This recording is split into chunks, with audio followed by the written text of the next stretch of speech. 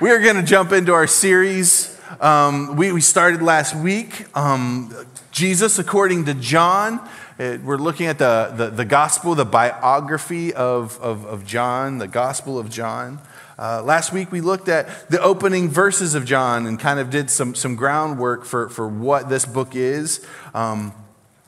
Talked about how, unlike the other gospels, that focus on Jesus' birth, John takes in his introduction takes kind of a cosmic approach to Jesus and talks to us about uses the term the Word to refer to Jesus and how that was actually grabbed out of the Greek culture. It wasn't an Old Testament word. It wasn't a Jewish word. It was this kind of cultural idea that the Logos was the unifying truth that behind everything. And John uses that to explain and to kind of refer to who Jesus is. That he is more than just, he's prepping them. He's trying to help them see that Jesus is more than just the Savior that they wanted. That Jesus is the Savior that they needed. They needed somebody bigger than they thought. And Jesus was that person. In the second half of the chapter of John, he seems like he's kind of racing through Jesus' early life. He doesn't, unlike the other Gospels, he doesn't really mention much about anything about his childhood. He skips those stories altogether. He covers John the Baptist's kind of announcement of Jesus Messiah is where he begins, kind of the beginning, which we consider the beginning of Jesus' ministry here on earth. And then he quickly covers the calling of the disciples. It's like 7 verses. He just kind of it's almost like perfunctory. Like he just had to get him in there just so we know who he was talking about. He's like, and he's just these 2 brothers and this guy, and he calls us all together. And I think there's, I don't want to belabor this point because this isn't the main thing I want to talk about today. But I think that there's a powerful message even in that. And I'm not 100% sure if that was John's intention or not. But I think it's worth noting that you can't go away from verses like that or that section or even the other verses, the way they describe the disciples, with any other conclusion than, the disciples were the people that Jesus called, that he was going to entrust the expansion of the church.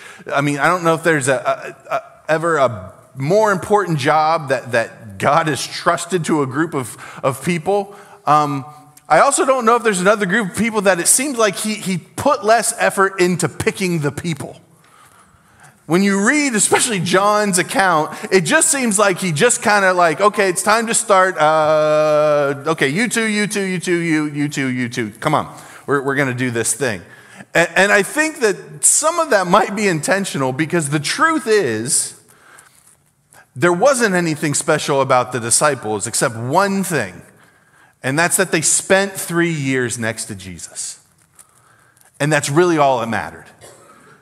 It wasn't about their gifting. It wasn't about their upbringing. It wasn't about their special skills or their faith. It was almost exclusively about the fact that they said yes and they stood and they were with Jesus for 3 years.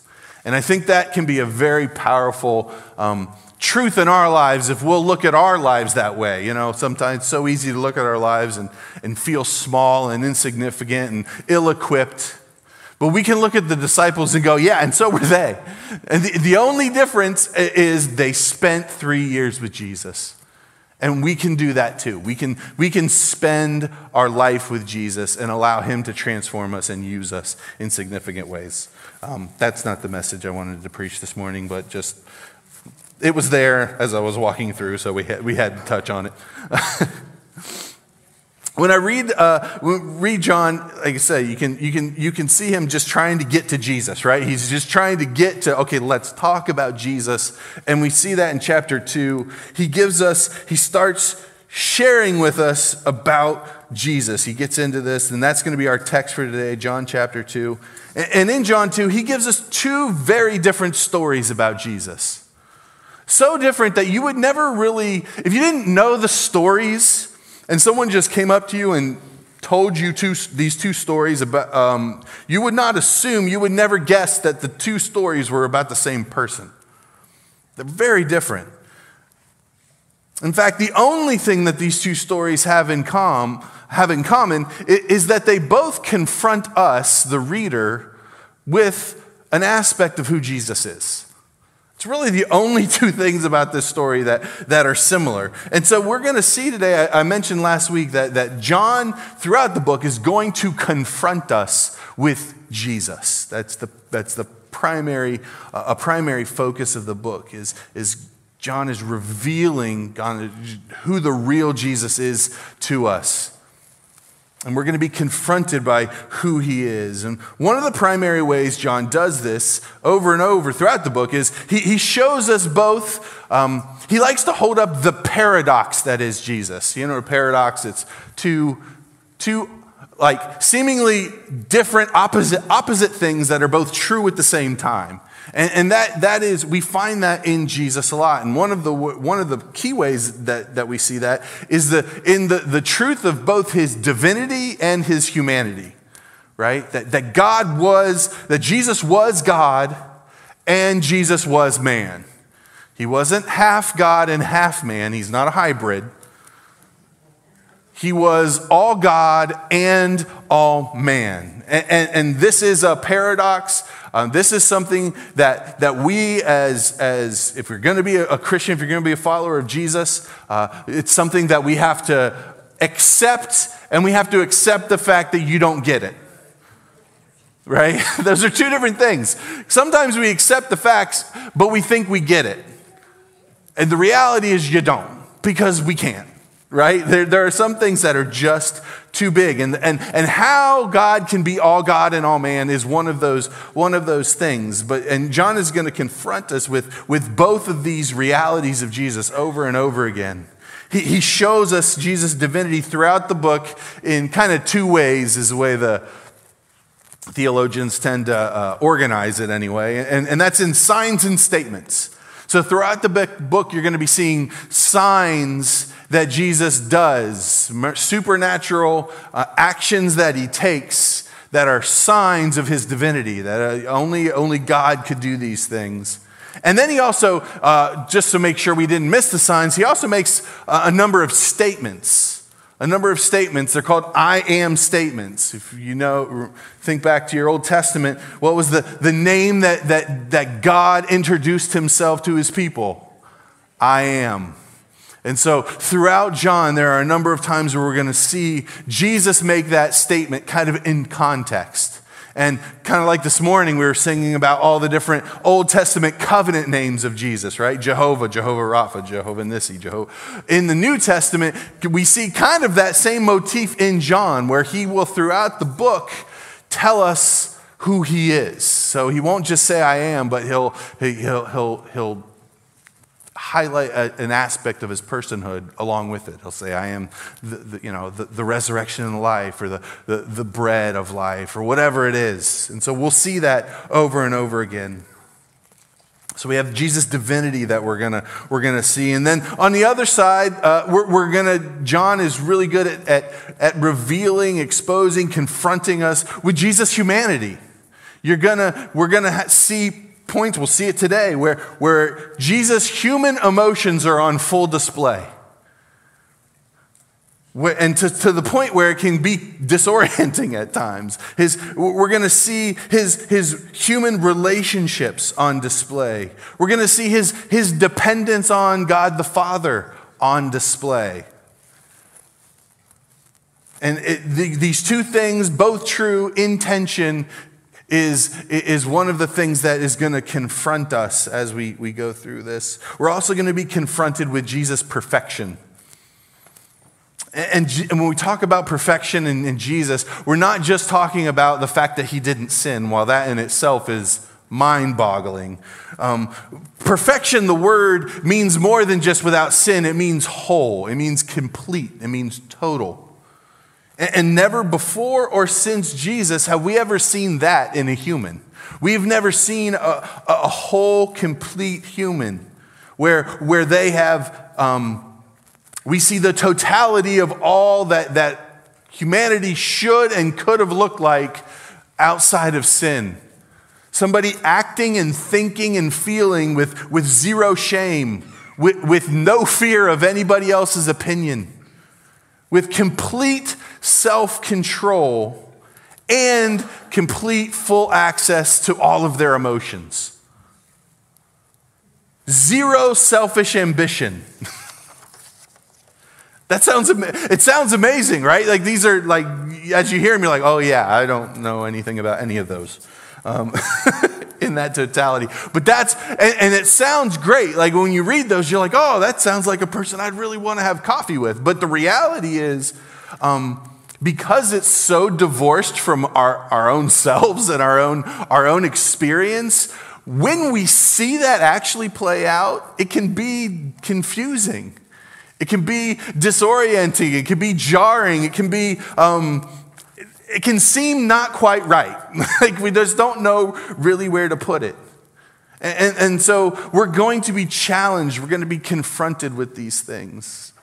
And the challenge for you and for me is when they come up, I want to encourage us to lean into those confrontations when we experience them. Because when it comes to Jesus, three things, I think three truths are true about these sorts of moments of confrontation. First one is that confrontation is another word for revelation. When we're confronted with a part of Jesus that is uncomfortable, we have an opportunity to experience a revelation of a part of him we didn't have yet. Not only is confrontation a revelation, it's another word for invitation. Jesus, God, in Old Testament, New Testament, he doesn't ever reveal himself to somebody without an intention or a purpose behind it. So if there is a confrontation, we can train ourselves. We need to learn to kind of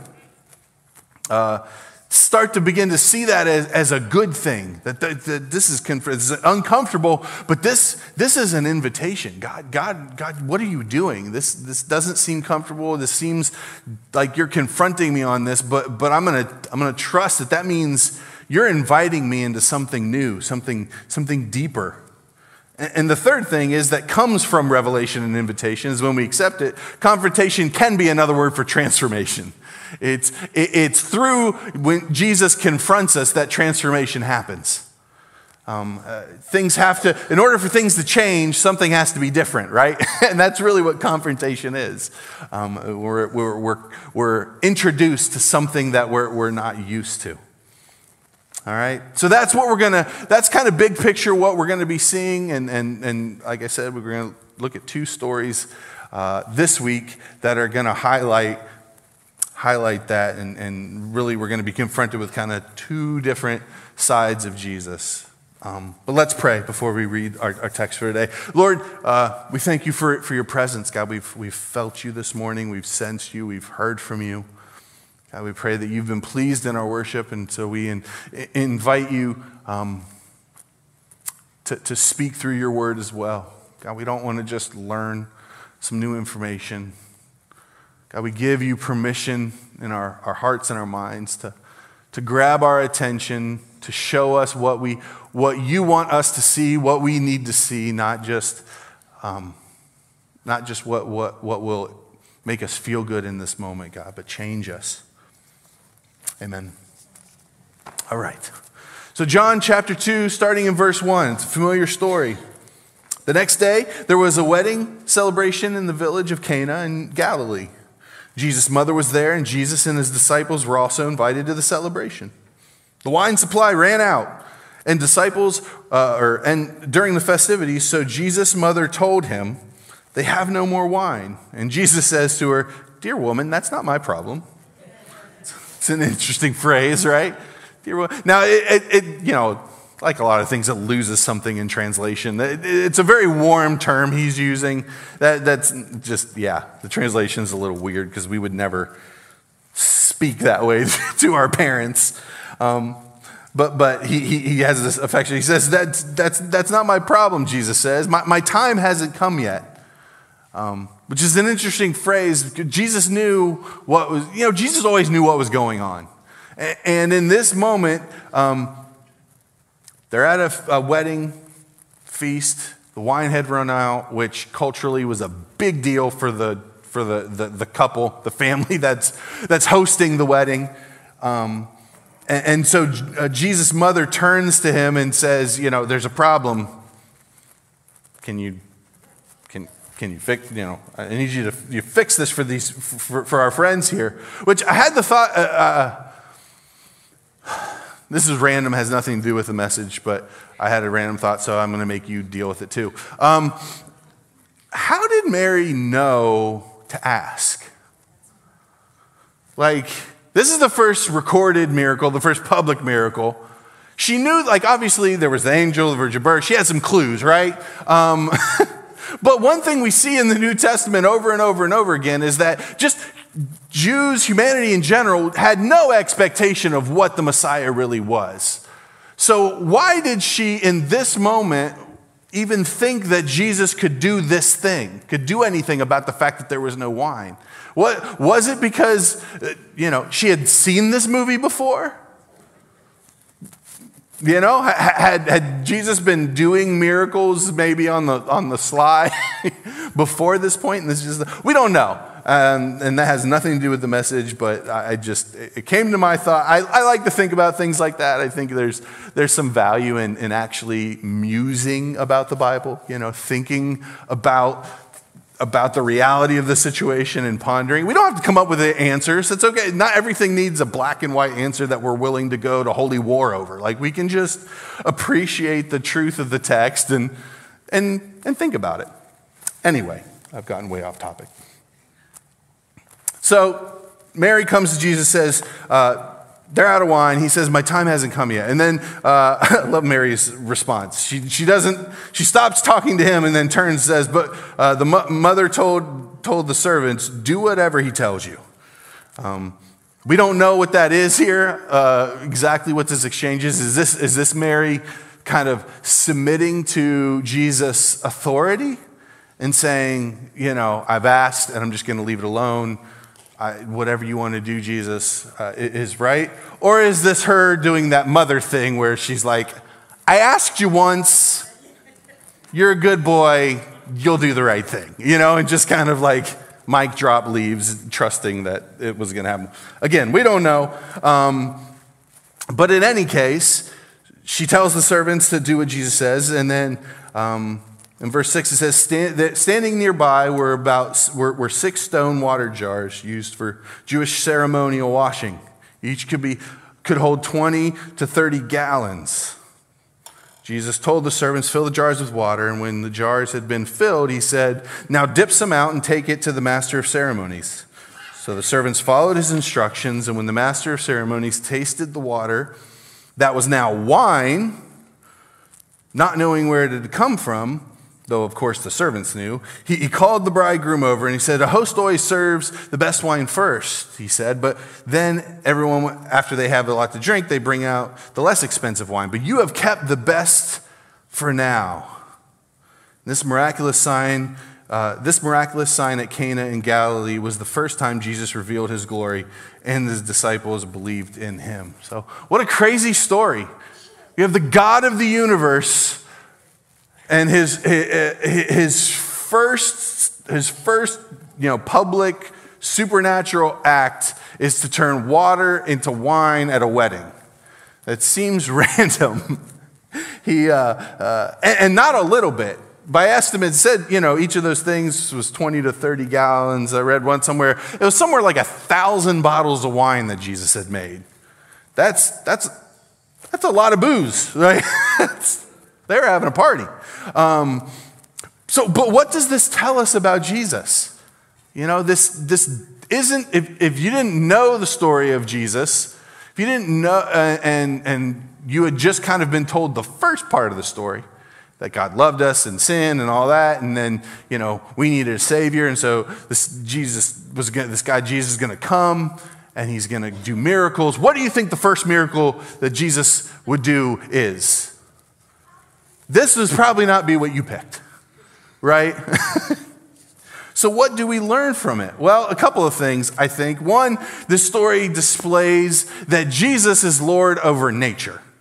Right? We're going to see throughout John the different signs that he does. It's in different areas. It's kind of calling his shots over different dominions. And here we see him Lord of nature. He is literally changing the atoms and the molecules of water into wine. Something that is impossible in the natural. So that's the first thing, I think, obvious thing that we see. We can learn about Jesus here that he's saying. I think the second thing we learn is that Jesus cares about more than just getting us to heaven. This was not, this miracle had no eternal salvific consequences, right?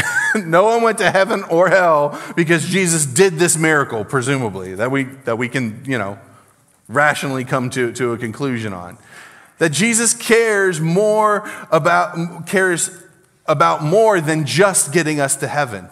He was in a moment with a group of people and had compassion and cared about what was going on, their emotions, the fact that there was shame coming to this family and that his mom was concerned. And he chose to act supernaturally. He suspended the laws of chemistry and physics because somebody was going to be embarrassed. That's quite a juxtaposition that we see here. And the third thing I think we can learn is that Jesus is willing to go out of his way to bless us. Presumably for no better reason than he wants to. Jesus puts a little protest at the beginning of this. When Mary asks him to do this, he says, "My time has not come yet." Why did he say that? Well, because Jesus knew, and you'll see this throughout John, he has to be very strategic about revealing this side of him. Because the more he does it, the faster it speeds up the pace of the people that are eventually going to want to kill him. And he's got a timing in mind. He's got orders. He's got an agenda he wants to fulfill. And so when he says, "My time has not come yet," he's saying, "Mary, this isn't good timing. This is kind of letting the cat out of the bag a little early." But he does it anyway. Why? Because he wanted to bless the people there. And no other reason. There was no other advantage to him. In fact, he does it in a way where he's trying to not get the credit for it. So how does this confront us? Well, for some of us, this is easy to yes, Lord, that's so beautiful. But for some of us, this isn't the easiest side of Jesus to accept. That he would waste a miracle on something so frivolous, right? There's no, some of us were very agenda-driven people, very, very, everything has to have a purpose, and that's kind of the way we see Jesus or the way we see God. And here we see, by all accounts, a very wasteful miracle, right? There wasn't some big payoff, spiritual payoff at the end of it. He did save the wedding, that is true. The people there had a good time. But that can be hard to accept, that Jesus, even today, that God would choose to do something supernatural that didn't have some giant, life and death situation was in the works. But here we see black and white an account where he does. He confronts us with his selectiveness in this. We can't deny, he did this. But as far as we know, he only did it once, right? That wedding was the only wedding that we know of that ever had the privilege of Chateau de Messiah, right? None of us ever got to taste this. None of the other weddings in Galilee or Cana ever got that. He didn't start some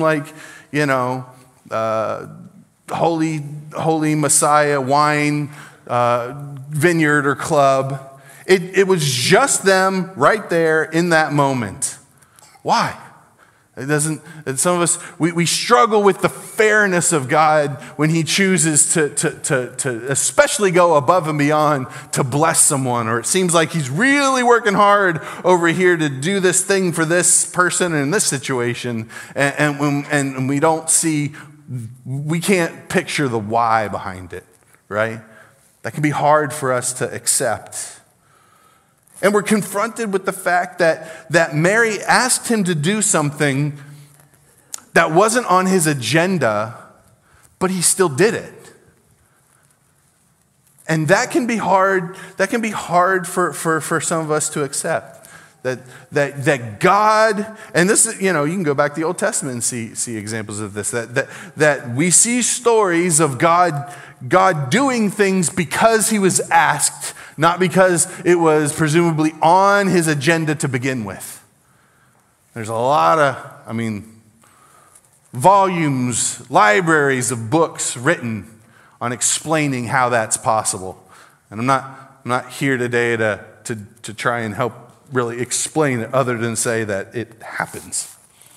And we're confronted with that, and you have to deal with that. Like each of us have to reconcile that in our own way.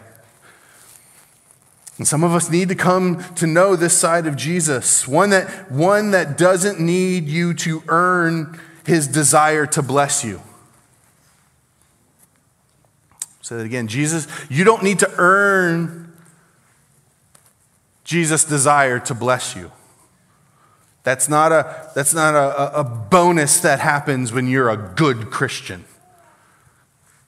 God has the heart to bless. That's who he is. Jesus wants to bless us.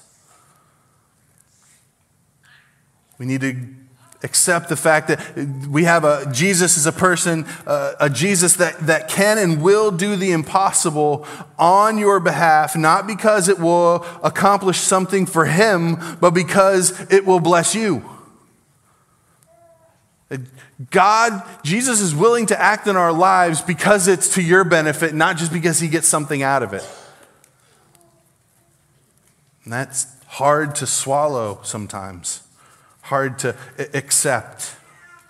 A Jesus that will do something for somebody else because you asked. This goes to the heart of, we're having that class, we're starting that class on prayer. And this truth really comes down to the difference of whether, a lot of times for many of us, whether we pray for people or not.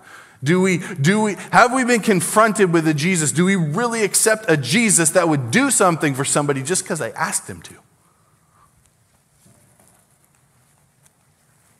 Some of us, we struggle with that. Some of us struggle with the idea of even thinking that way because we've seen abuse of this idea.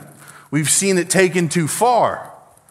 And we've seen people that this is the only side of Jesus that they want to talk about. This is the only part of Jesus that is true. And anything outside of this is a false gospel or whatever. I'm here to tell you that those people, they just stopped reading too soon. Because we have this story, and while all that stuff is true, we're now going to shift to the next verse. And the next verse is a different story, and it's a different story in every sense of the word. Just one verse later, verse 13, John goes on, and he says, it was nearly time for the Jewish Passover celebration. So Jesus went to Jerusalem. And in the temple, he saw merchants selling cattle, sheep, and doves for sacrifices. He also saw dealers at tables exchanging foreign money. Jesus made a whip from ropes and chased them all out of the temple. He drove out the sheep and the cattle. He scattered the money changers' coins all over the floor, and he turned over their tables. Then going over to the people who sold the doves, he told them, get these things out of here. Stop turning my Father's house into a marketplace. And the disciples remembered this prophecy from Scripture, passion for the Lord's house will consume me. That's from Isaiah. This is a very different Jesus. He was just literally the life of the party. And in the next story John tells us, he goes into the temple and he looks around, and this would not have been an unfamiliar scene. Jesus would have been in the temple in this very same things going on for the last 30 years of his life. But something in this moment, something that was going on, stoked his anger, stoked his passion, and there's no other way to cut it. Some people try and soft soap this. Jesus was angry. This was not, the word passion here, it's zeal, it's zealous, it's jealousy it's used for. That same word is translated fierce or ferocious. Indignation. These are all the synonyms for the same word. And then it says this passion, it's like a consuming fire was the example they gave in one of the definitions. Jesus was hot and not a little upset. He wasn't, now guys, he was livid. This is a very different side of Jesus. And Jesus comes into the temple, and what he sees stokes all of this ferocious, righteous, indignant fire. It's quite the scene. This is somewhat random guy. Remember, he's not super famous yet, right? This is the beginning of his ministry. He comes in and he starts spilling the money and scattering these animals all over the place. But notice the control. I do want to point that out. It says he takes the time, if you look at the verse, he takes the time to make a whip before he does it. And I'd love to see that part of the scene, right? Where they walk in and Jesus sees what's going on, and he's angered and he's livid. I'm sure you see something, but he's with the disciples, and he just, before he does or says anything, he goes over and he finds some ropes. And, the disciples, they're always clueless, so I'm sure they're chatting about whatever, they're all in a circle. And there's Jesus just,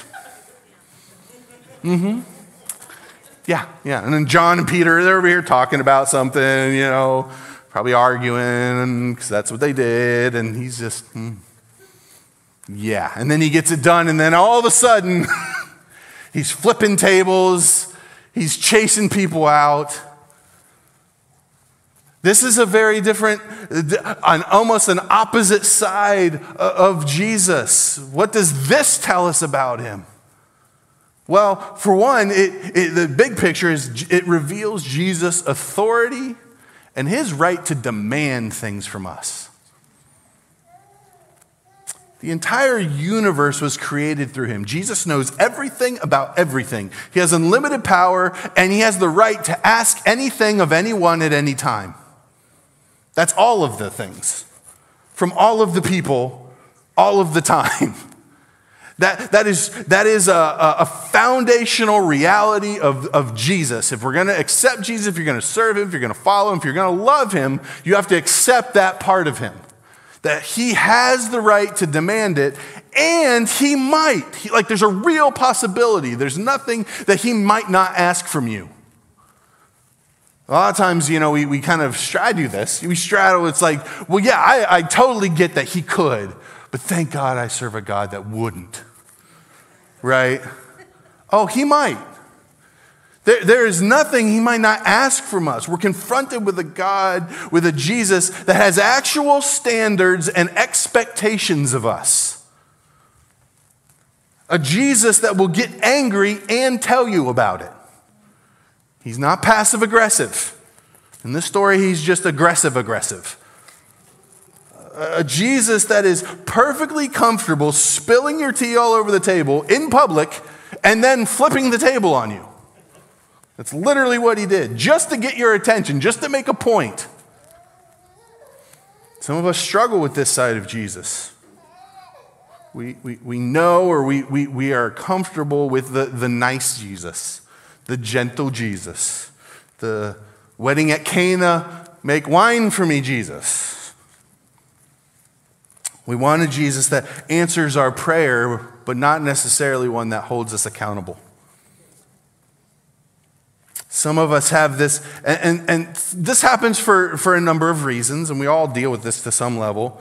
But I do want to mention, I do think as I was putting this together, I felt like the Lord kind of wanted to highlight one group that maybe struggles with this. Some of us have a reflex when we see anger or strength being displayed. It's a trigger for us because we have experienced strength and unhealthy versions of anger that have spilled over into rage, and we've experienced abuse because of it. And because of that, what happens is the enemy will then use that. So anytime we see Jesus moving in that direction, we make this connection, and we come to a point where we either have to deny that that's God or accept the fact that Jesus is abusive. And I wanted to point that out, that Jesus is not abusive. That his anger, while he has it and it's ferocious, it is one, always justified, two, always tempered with his mercy, and three, like at the beginning while he made the rope, he is always in complete control. Jesus never loses his temper.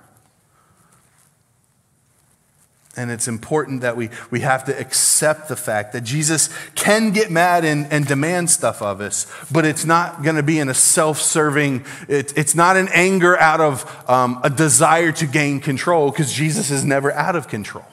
And that's really what most abuse, especially like physical, verbal, the abuse comes from somebody who is willing to step out of bounds of healthy relationship in order to try and control something or someone or some circumstance. And God doesn't have to do that because he's never out of control, right?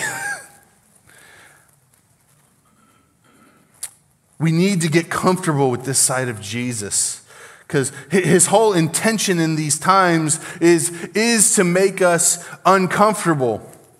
Because that is a part of the growth process. If you want to be close to Jesus, if you want to be close to God, there is an element of you that should always be uncomfortable with him. It's called the fear of the Lord. We're not afraid of him. We're not afraid of his motives. We're not afraid of like we were just talking about, that he's out of control. But just at the sheer immensity of him. You know, the closer you get to Jesus, the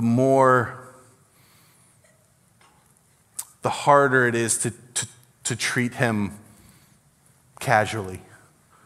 That's a good test of whether you're growing closer to God. Is your fear of the Lord growing or shrinking? You know, I love in C.S. Lewis, his Narnia trilogy or series, the book Prince Caspian. If you haven't read the books, they're great. But they're kind of analogies of the Christian walk. And the main character, one of the main characters is this lion. He's the God figure, right? Aslan. And Lucy's one of the people, one of the kids that kind of represents us. And in Prince Caspian, she sees Aslan again. It's been a long time since she's seen him. And she looks at him and she says, Aslan, you're bigger than I remember. And Aslan looks at her and says, it's because you're older. The older you get, the bigger I get. That's how God is. The more we see of him, the larger he grows. So we need to learn to get comfortable with being uncomfortable. Because that's a side of Jesus, that he wants to keep us in a place that is always in awe and wonder of his right and his size and his might. That's a very real part of who he is. And this is just a random warning. Some of us, there are some of us, at least at times, that love this side of Jesus, that love the magnitude, that love the big, that love and we think that that's a good thing, and it can be, but there can also be a time where the reason why we're so comfortable with that side of him is we apply it to everybody else except ourselves. We're not looking at this Jesus, this demanding, because we kind of have already assumed that we're fine. right? And so when we see this big demanding God, we like it because he's going to go get all those guys out there. He's going to make sure, put them back in line, right? And that's not a good place to be. I'll just leave it at that. We'll get to that later when we see some more stories, Jesus interacts with some other people called Pharisees, and he'll help us understand that later. But anyway, this side of Jesus isn't reserved for bad Christians or big sins. Right? This side of Jesus is true, and all of us will be confronted on a regular basis, or should be, by this side of Jesus. You really want to get freaked out? You really want some help on this side? I can give it to you. In answering kind of a question that this story poses, why was Jesus so mad? We talked about what happened, right? He walked in. We see at the beginning, verse 13. It was nearly time for the Jewish Passover celebration. Jesus walks into Jerusalem, into the temple. He saw merchants selling cattle, sheep, doves, sacrifices. He also saw dealers at the table exchanging foreign money. So this was a common thing he would have seen multiple times. And there was perfectly good reasons why all this stuff was there. The Passover required a sacrifice. People traveled from all around to come to Passover. And so it was too hard to bring their sacrifice with them. So they would make at the altar available sacrifices that you could pay for, you could buy, and then go do your sacrifice. Well, there's that, but the problem is they're foreign people. They're coming in, and the temple only took certain types of currency. They didn't, there was a big kerfuffle about whether any Jew should ever use even money that had, Caesar's face on it or whatever. So to buy the thing, you had to have the right monies, but they didn't have that. So you had this other group over here that was doing money exchanging, right? So you come in with your whatever, your Deutschmark or whatever, and they change it out for temple-approved currency, right? So you go there, you get your money, you come over here, you get your lamb, and then you could offer your sacrifice. This was a common ad. Well, to understand, we actually have to go back to the first Passover, because that's what Jesus sees, right? That's what's happening. And I think if we go back and we see the first one, we can compare the two, and I think I think we can kind of see what Jesus was so angry about.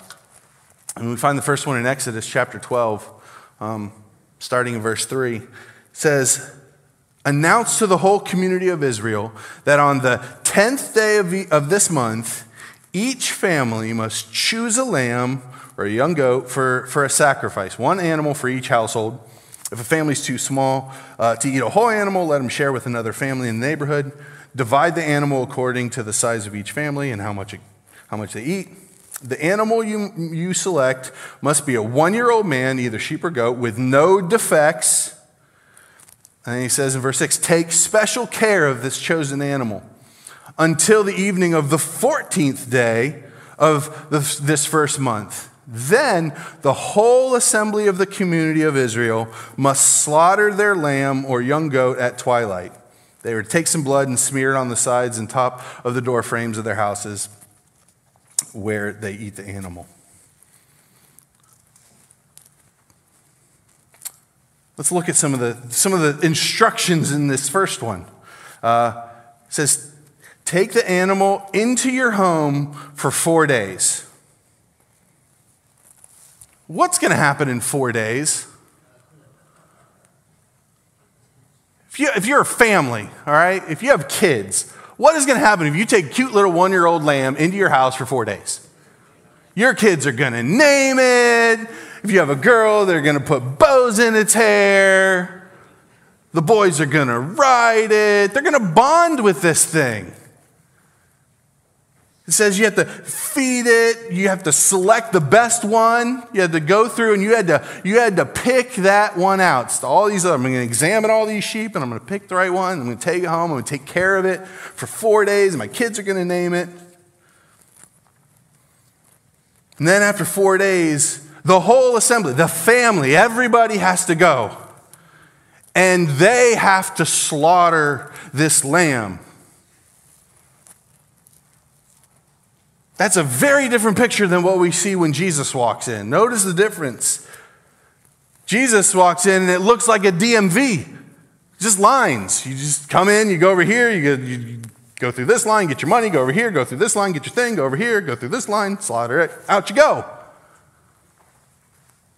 Their worship had become so efficient, it was no longer effective because they had lost the whole point.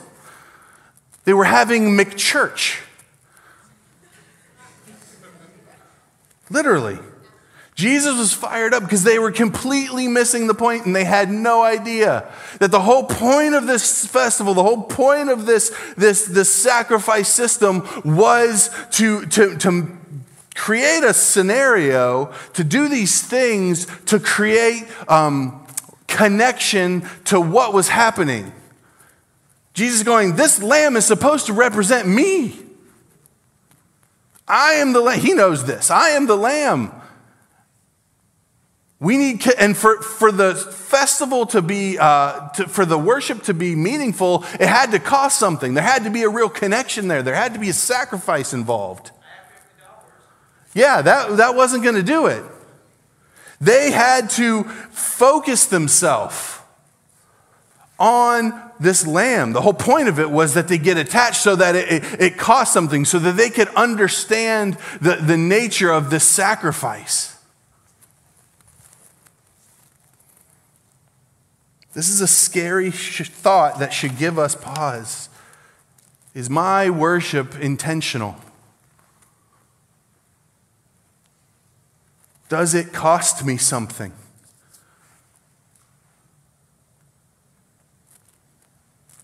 Have I made it something that is predictable and comfortable and convenient to the exclusion of being effective, to the exclusion of being something that actually honors God? And listen, the point of this message is not worship better so you can have a nice water to wine Jesus. That's not the point.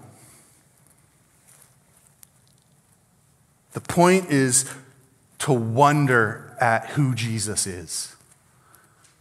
That he is both the Lord of nature that will turn water to wine because he loves you and just wants to bless you, and he is the Lord of the whip that will flip your table if you don't take him seriously. The point of the message is that you can't control which way Jesus decides to come to you. It's just to bring a question. Are you willing and able to receive him in whatever way he comes? I'm running out of time, but real quickly, I just want to give you a couple of thoughts on how do we be ready for this? How do you be prepared for a God that's so big, so can come at you from all these different angles? A couple of thoughts. First, accept that both and everything Jesus does is out of love. Whether it's nice or it's scary, it's still love. And if it's nice, if it's a blessing, if it's something good, if it's wine that he's giving you, understand that you didn't earn it. And if it's hard and it's scary, understand that he's not rejecting you, he's calling you closer. Jesus didn't turn those tables because he was trying to punish the people. He turned those tables because he was trying to get their attention, because he wanted them closer. He wanted them to worship him properly. It wasn't something that he wasn't trying to hurt them. He was literally trying to save them. So we have to accept that both and everything he does is out of love. 2, we have to ask the Holy Spirit to give us eyes to see the parts of Jesus that we miss. Because it's only by his revelation that we can even see these things. And then finally, there's 3 things that I think, just practical little ideas that can help us, I think, sometimes see some of our blind spots. I'm just giving them to you. It'll take me 2 minutes, and then I'm going to pray. First one is signs that Jesus might be confronting us on a certain aspect or idea. And the first one is, sorry, it's just the way it came into my brain, watch your butts. What do I mean by that? I mean, watch when you're listening or receiving or thinking about something, or even in this message, where does your brain automatically start with but? I'm telling the story. We're talking about how Jesus is full of blessing and loves and responds to our requests. Is your response, is the narration in your mind start with the word but? Da-da-da-da-da. Right? That can be a sign that we're dismissive of that side, that we're avoiding that reality. Or if I'm talking about Jesus that turns over tables, but Jesus is the other way too. Like we're just always trying to run back to the other side. Let that be an indicator, something that can give us a clue that maybe we need to sit in this a little bit. Why am I doing that? Why can't I just appreciate this truth for what it is? Why am I uncomfortable with it? Second one is attention fade. Some of us are avoiders. Any avoiders in the house, like me? Where we're confronted with something, a part of Jesus, and we just lose attention. We just lose focus. I'm just going to be distracted. Let ourselves get distracted and think about, just kind of tune out. And then the third one is just an emotional shift. You know? When you're hearing, when you're reading about Jesus acting certain ways, when someone's telling you a story from their life about what God's doing or whatever, what emotions is that action bringing up? Are you? Does it make you? Is this thing making you angry? Is it making you scared? Is it making you happy? Is it making you? Is it bringing you peace? How we feel about what we're hearing is a good indication about what we actually think about what we're hearing. And it's helpful if we pay attention to those things. So Jesus is confronting us all with different sides of him. And this is just two. We're going to see many more as the weeks go on. I'm going to close in just a word of prayer. And if you would just, if your prayer is with me, that you would open yourself up to and be willing to admit that, man, there are parts of Jesus that I just really struggle to accept. That there are sides to him that I avoid or I just outright deny. We can ask the Holy Spirit. That's the beautiful thing. The answer is still the same, whatever the issue is. We go to Jesus, and He's the revealer. He's the healer. He's the one that actually can bring us to more wholeness in our understanding of who He is. So, Father, we give you this morning. God, we thank you again that your presence was so felt. We thank you for your word that confronts us with who you are. God, thank you for being bigger than our understanding. Thank you for being God. And Lord, we lay our pride down, and we say we accept the fact that you are bigger than our comprehension. Like the man Jesus met, we say we believe. Help us in our unbelief. Holy Spirit, would you show us in our hearts those areas that we maybe wouldn't admit it with words or even to our own thoughts, but in our hearts we deny that side of you.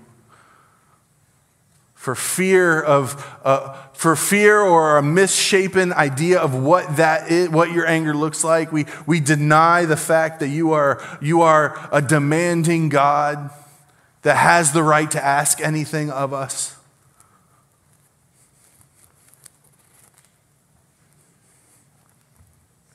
Or out of a desire to earn and make our own way, our own pride, we We avoid the fact that you are just a ridiculously gracious God that gives us good things, and every good thing we have is just because you have decided to bless us with it, not because we've earned it.